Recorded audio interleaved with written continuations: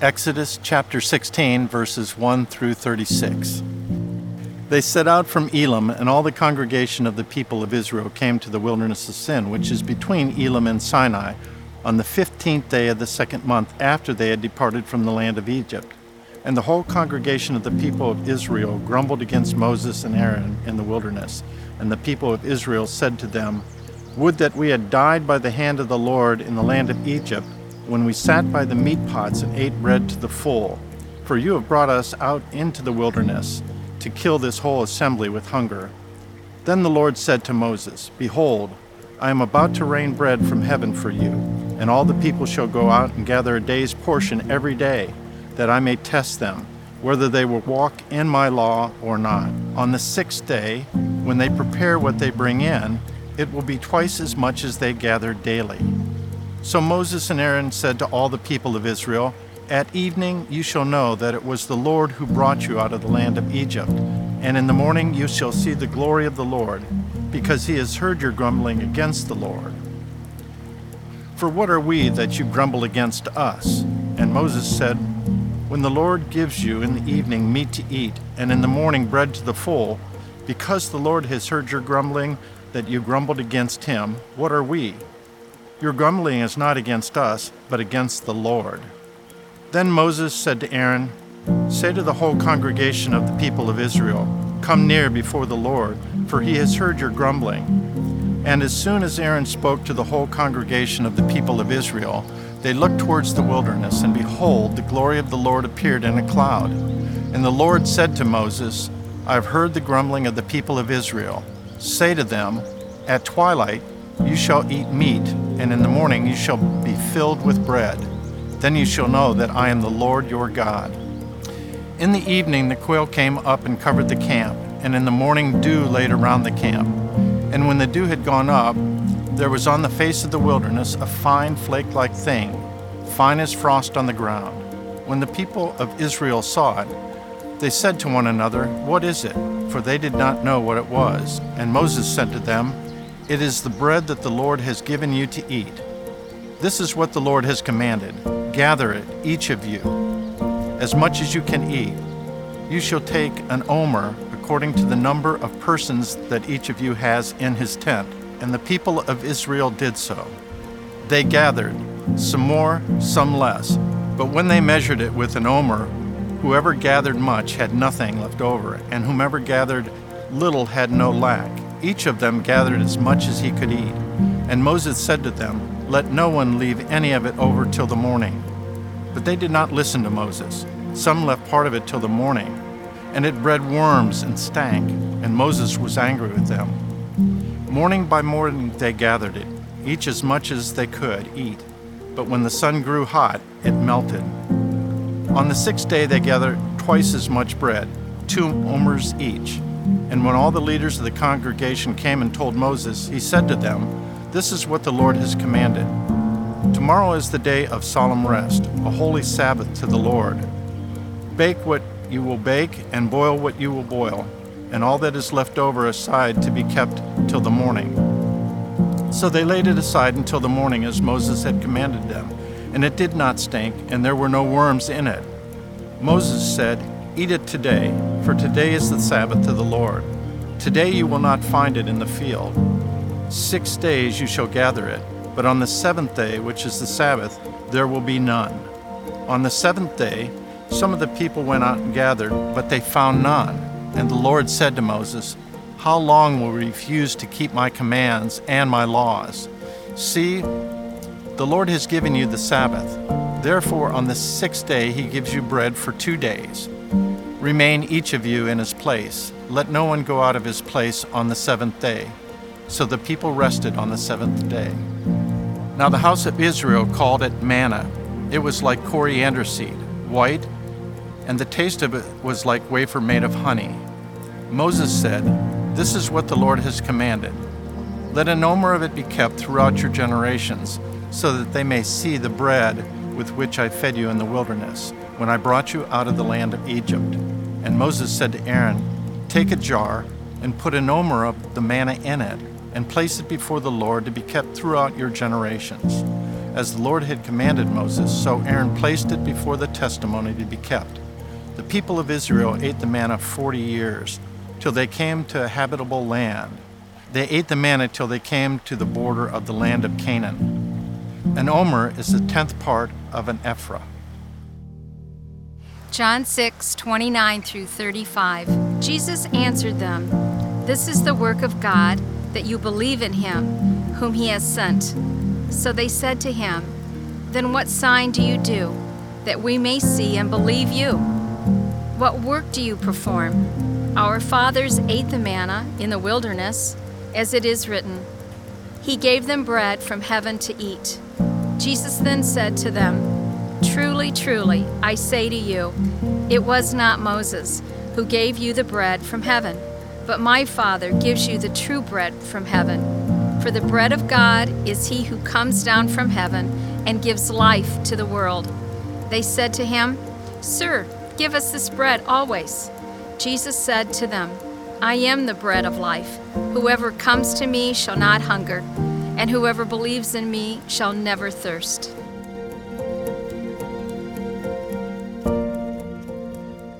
Well, good morning and welcome to the weekly gathering of Christ Community Chapel. I'm so glad that you're here with us, whether you're here on the lawn or watching online.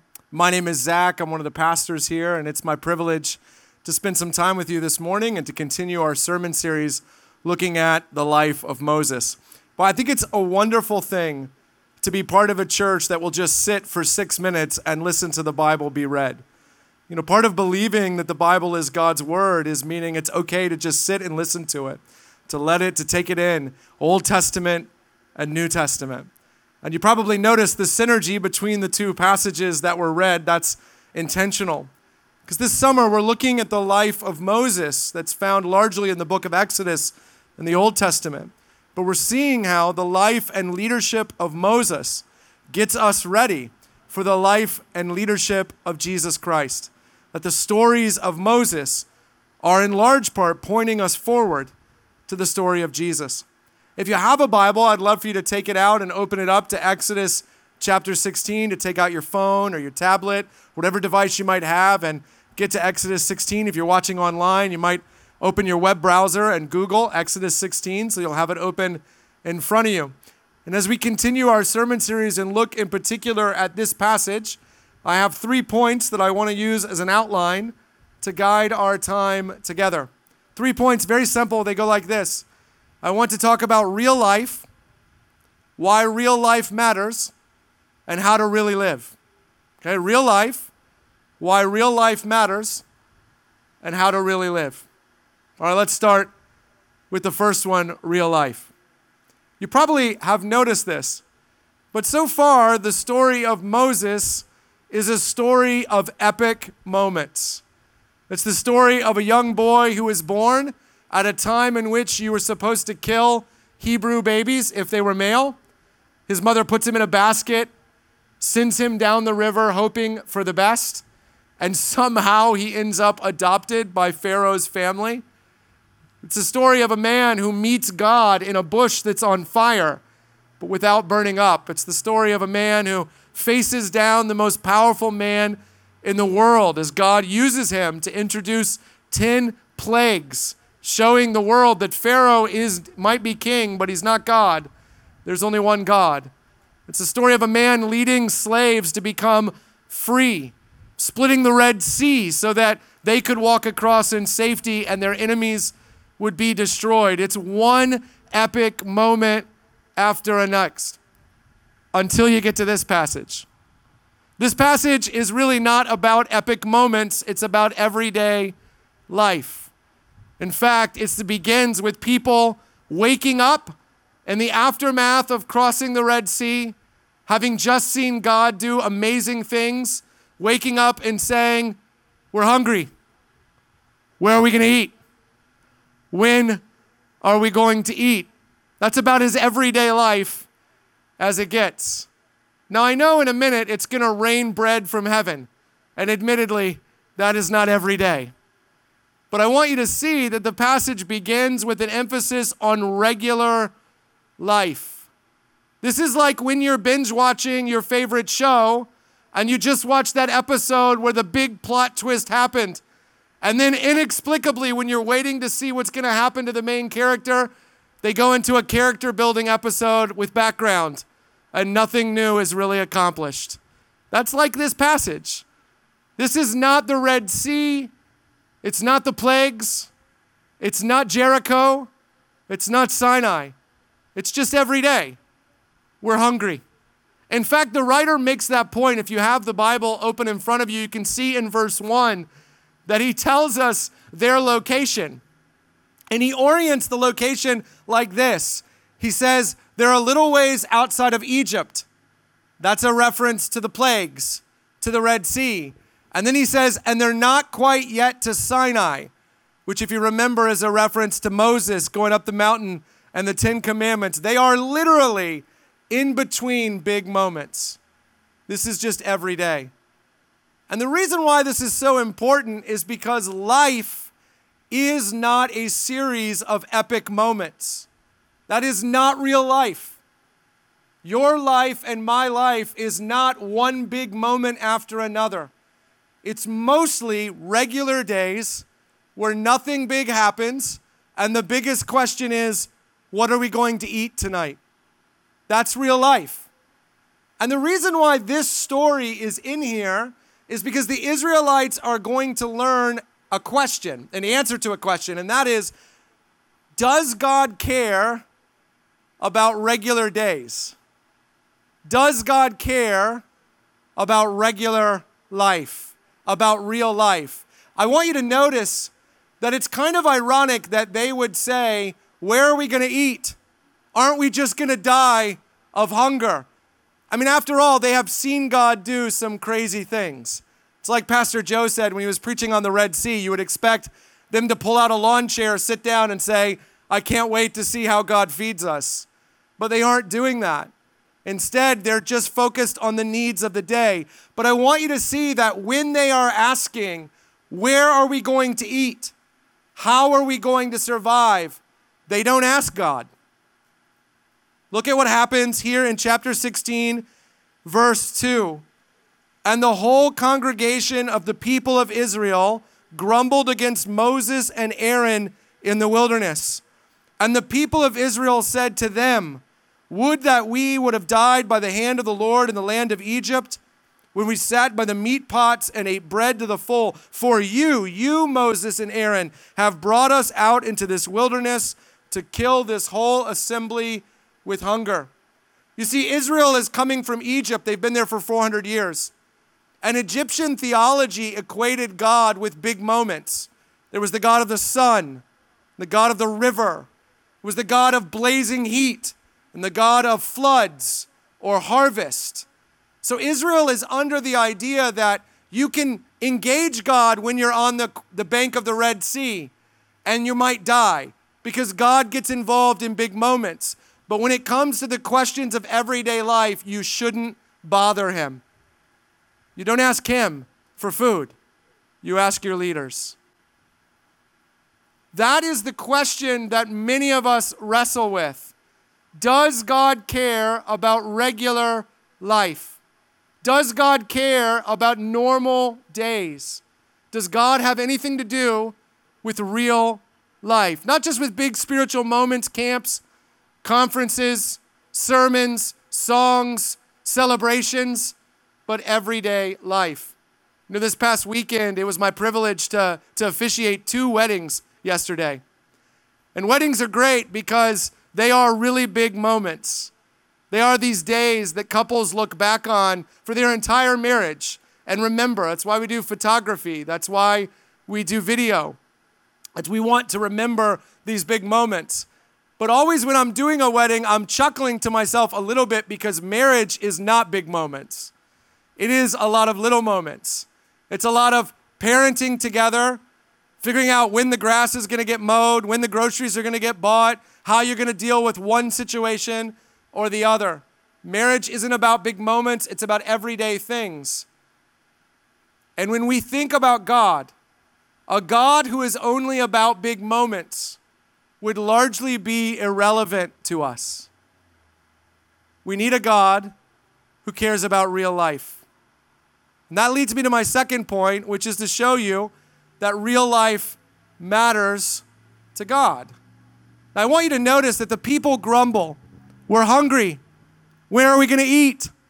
How are we going to keep from dying? Who's going to feed us? But their grumbling is not the primary reason that God acts in this passage. In fact, if you look with me at Exodus chapter 16, you will see that God says this in verse 12. After he tells them, I'm going to send quails for meat, and I'm going to drop bread from heaven for you to eat, then he says this, then you shall know that I am the Lord your God. You see, God's primary concern in this passage is that Israel would learn that the same God who freed them from slavery, the same God who sent plague after plague after plague, the same God who split the Red Sea, is the same God who cares about their everyday life. He isn't the God of the river, or the God of the sun, or the God of the harvest. He's the God of everything, including regular days. In fact, God is going to use this opportunity to teach them something. And that something he's going to teach them is a rhythm, an everyday rhythm that he wants Israel to learn. And I think he wants us to learn too. And that rhythm comes in three parts. The first thing he wants them to see is that they can trust him.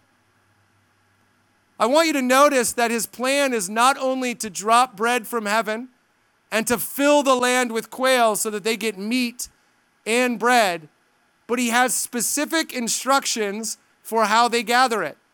He tells them, when you go out to gather the bread, I want you to gather this much. He says, gather an omer. That's what I want you to gather. Don't gather more. Don't gather less. And don't keep it to the next day. Go ahead and eat it because more is coming. So you don't need to save it. You don't need to lock it up in a cabinet. Just go out that day, get your omer. Tomorrow you'll get your omer. And then on the sixth day, get 2 days worth. Because on the seventh day, I want you to rest, just as I rested when I created the world. So that's my instructions. Why would God give them a specific delivery system? God could have just made bread show up on their plates. They could have just walked around saying, I'm hungry. Pff, bread pops in their hand. Why does he pick this delivery system? The answer is because God's primary concern isn't just feeding them, it's teaching them to trust him. Every day they go out because God told them there would be bread. They're trusting him. Every day they resist the urge for the savor in the marriage. And you know who you are, the one who keeps the rest of us from having fun. Says, let's take some of that bread and store it away to save some for tomorrow. Let's be smart with our bread. God is saying to them, you don't need to. Don't trust your own planning. Don't trust your saving strategy. Trust me. There will be bread tomorrow because I said there will be. Every time on the sixth day, they gather 2 days worth. They are trusting God that on the seventh day, there won't be any. That's why when they disobey God and they take more bread than they should, or they go out looking on the seventh day, it doesn't work. Because God is saying, my primary concern isn't feeding you. It's teaching you that in the everyday cares of your life, you can trust me. That in your regular life, in your normal decisions, I want you to trust me. That's the first step. I want to be trusted. Here's the second part of the rhythm. And when you trust me, I want to bless you. God says, I want to feed you. You're hungry, and I want to feed you. And by the way, it tastes good. Do you notice that the author tells you what it tastes like? Why would he do that? Who cares? If you're hungry, you'll eat anything. It's like when my kids say to me, I'm starving. And I say, do you want carrots? And they say, no, carrots stink. And they're right, by the way. Carrots do stink. And I say, well, you're not really hungry then. Because if you were hungry, go ahead, parents, tell them. If you were hungry, what? You'd eat carrots. But God doesn't give them carrots. He gives them bread that tastes like wafers dipped in honey. He also gives them meat, not just bread and water, but meat to enjoy with it. God is saying to them, don't you see, I want good things for you. I want to bless you. I'm leading you to a promised land where you're going to flourish, where you're going to really live, where you're going to enjoy life. Just trust me and I'll take you there. And then the third part of the rhythm is he says, when you trust me and I bless you, the result is you will glorify me. That's why he tells them, take a little bit of the manna and put it in something and keep it as a testimony, as a reminder of my goodness to you, that I am trustworthy, that I'm your God, that I take care of you. Listen, I know reading about a bunch of Israelites in the desert eating bread from heaven feels very removed from life today in Northeast Ohio in 2022. But this rhythm that he's teaching them could not be more relevant to your life and to mine, because it is the rhythm of the Christian life. God desires that we would trust him, not just in big moments, not just in crisis, but in the everyday decisions and rhythms of our life. God's desire is that we would come to him and say, what should marriage look like? What should parenting look like? How should I manage my money? How should I think about intimacy? How should I go about my career or my friendships? Because God's desire is that we would trust him in everyday life so that he could bless us, cause us to flourish, to really live, to enjoy life, in order that we might worship him. You see, Pharaoh commanded the obedience of Israel, but God is setting out to win it from them, to elicit it from them, to have it be natural, organic, a response to a good God who loves them, who desires good things for them. So you see, you couldn't just be an Israelite living in the glow of the Red Sea, or the Passover, or the plagues. What it really meant to be an Israelite was to say that the God who did those things is the God I'm trusting in everyday life. But my concern for so many of us is that we are happy to give God the big moments, to live in the glow of the conference we attended or the camp we went to, the moment of decision. But he is very disconnected from our everyday lives. We do not trust him or even know what he says. We do not listen to him, and therefore we do not receive his blessing. And therefore, we do not feel close enough to him to really worship. Can you imagine being an Israelite who doesn't go out to gather the manna, sitting in the camp and saying, where is God? Doesn't he care? Doesn't he see that I'm hungry? Why does he feel so distant? And the answer for that Israelite would be because God is on the other side of trust. It's as you step out and trust God in everyday life that you give him opportunity to show you that he's for you, that his desire is good for you, to bless you, that you begin to become convinced that he loves you. Listen, if you are distant from God this morning, can I challenge you in love that perhaps that's because long ago you stopped trusting him in your regular life. God desires for your marriage to flourish, for your family to flourish, to lead you to life, to joy.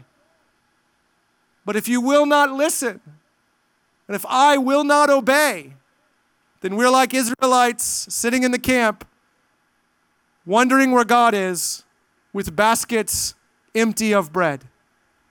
I was playing golf a couple weeks ago with a guy that I know, and I was listening to him talk about where he is with God. And he was saying, you know, if God would just tell me what he wants, I'll do anything. And I let him go on for a minute, and then I just said to him, you know, it seems to me that you are right. That if God were to drop down right now and say, sell your house, you would do it. That if God were to say to you, move to some far off place to be a missionary, you would do it. You're chasing some big moment. But if what God really wants to say to you is that you would love your neighbor, that you would be honest, that you would handle money in a certain way, you have no interest. And could it be that God is waiting for you to go out and gather your manna, to learn to trust Him so that He can bless you, so that He can prepare you for the big moments that He has in store? That's where most of us are, I think. Struggling to trust God in the everyday. Living largely in our spiritual lives in the afterglow of big moments years ago. And that leads me to my third point, which is to ask, how then can we start really living with God? How can we become people who go to God with our regular days, our real life, and say to Him, I want to live your way? This is the question Jesus picks up in John chapter 6. Jesus in John 6, you can read it, he says some crazy things. And so people start saying to Him, hey, what sign are you going to give us that you really are the Son of God? Because you're saying some crazy, hard, difficult, challenging things, and we need proof. And then they give the example from Exodus 16. They say like, hey, for example, when God wanted our forefathers to trust Him, He dropped bread from heaven. And Jesus connects Exodus 16 to Him and says, just as God gave your fathers manna, He has given you me. I am the bread of life. And if you eat of me, you will never be hungry again. What does Jesus mean? Well, I think He means two things. I think He means something big, and then I think He means something small. You know, I said this is real life, but I told you earlier, it's as real as life can be when there's bread dropping from heaven. That's a little outside the box. And the truth is that God taps into a rhythm that is true for us in life. He uses big moments to lead us to trust Him in small moments. Dropping bread from heaven is how He teaches Israel to trust Him with things like, what are we going to eat? And Jesus has in mind first that He is the big thing that God has given us to trust Him. And this is a rhythm you know. You know, I mentioned that marriage, for example, is not about big moment after big moment after big moment. It is mostly little moments. I've been married to my wife for 17 years. Most of our days are really nothing but trying to make sure the kids are alive and fed, bills are paid, and we can stay up long enough to get everything done. That's most of our regular days. But when I am lacking the energy to move about my regular days, I often go back in my mind to the moment I met my wife. In the admissions office of our college, I was standing in the lobby and she was coming down the stairs, and the music was playing in my head, and the light was on her, and her hair was bouncing, and all I heard was, oh!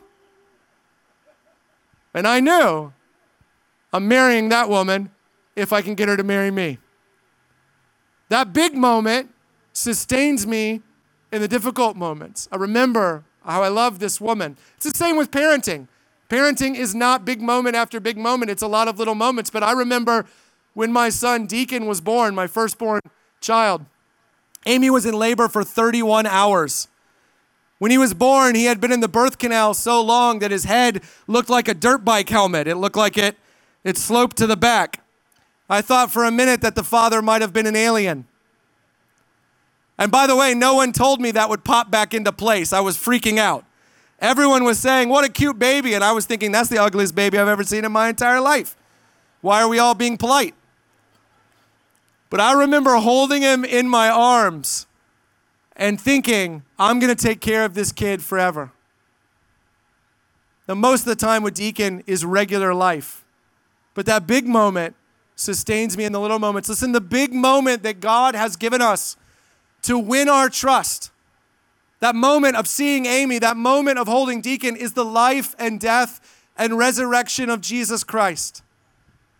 You won't always know why God is doing what he's doing, why he allows what he allows, why he introduces what he introduces. Regular life will introduce a number of difficulties, but God has given us the life and death of Jesus, who lived sinlessly in our place and died sacrificially on our behalf, who rose from the dead and told us that because of what he had done, we could be forgiven and included in what God is doing. If you're here and you're not yet a Christian, and you're wondering, how could I ever trust God with money or marriage or parenting or sex? How could I ever trust God with that kind of stuff? You don't start there. You start with falling in love with a God who has shown you his incredible kindness to you, who desires to win from you your worship the same way he wants to win it from Israel by sending his only son to live and die on your behalf. But if you're here and you're a Christian, there's a second thing Jesus has in mind when he calls himself the bread of life. Do you remember? Please hear me on this. Do you remember that Israel did not go out one day and collect enough manna for 40 years? They went daily. Every day their trust in God was renewed. Every day they were reminded of his goodness to them, of his love for them, of his commitment to provide for them. Brothers and sisters in Christ, hear me on this. God desires for you to eat manna every day, to run to Jesus every day, to say to Jesus, King Jesus, I want to really live. Can you tell me what that looks like in my marriage? Can you tell me what that looks like with my money?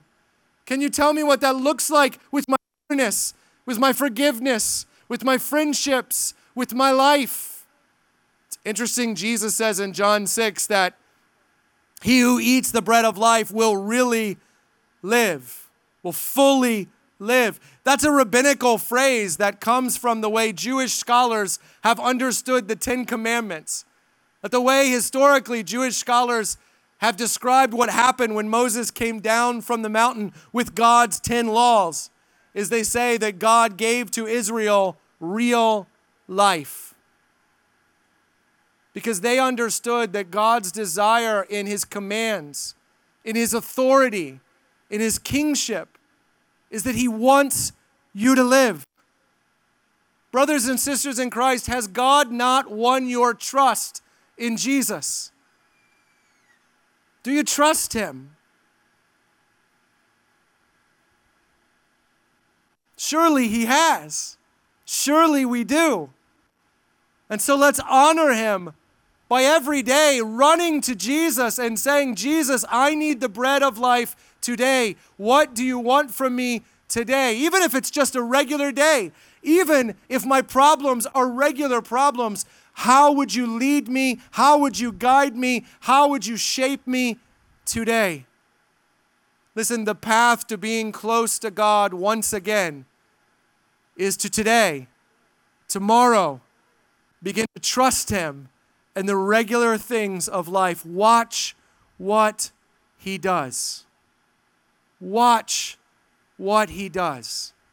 And as you come to really live, you will find yourself once again praising him. God is not just a God of camps and conferences and baptism and sermons and big moments in the past. He's a God of today and tomorrow and of real life. Let me pray for us. Father God, I'm struck by in this passage how Israel complains and disobeys. And yet you never lose your temper with them. You're just consistent in saying to them, I told you you can trust me. Just do it my way. Watch what I do. But God, that is so hard for us. Would you help us, Holy Spirit, for the first time or yet again to see how trustworthy God is? That we would lead our lives in his direction, that we would hand our lives to him, put our yes on the table for whatever it is he wants, whatever it is He wants to do, that you might lead us to real life and that we might honor you as a God of every day. In Jesus' name we pray.